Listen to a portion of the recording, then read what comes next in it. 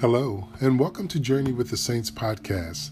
This is Garnet Purnell, a seminarian student at Mount St. Mary Seminary, the Athenaeum, located in Cincinnati, Ohio.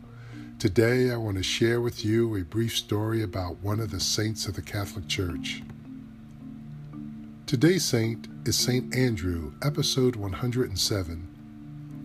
Prior to becoming a disciple of St. John the Baptist, and the first apostle chosen by Jesus Christ, Andrew was born the son of Jonas, a Galilean fisherman in the first century. Andrew in the Greek language means courage, a name properly given to St. Andrew, who was a martyr and refused to deny his faith.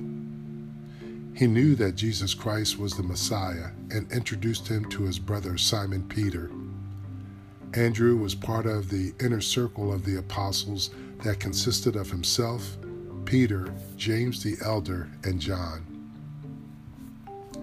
Andrew is mentioned in the New Testament as being present at several events when Christ conducted his ministry. After Christ ascended into heaven, Andrew would go on to preach as Christ directed the apostles to share the good news to the ends of the earth.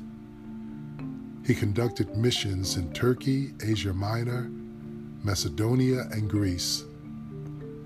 He was put to death by Agis, the Roman governor of Pietra, and placed on an X-shaped cross to prolong his suffering.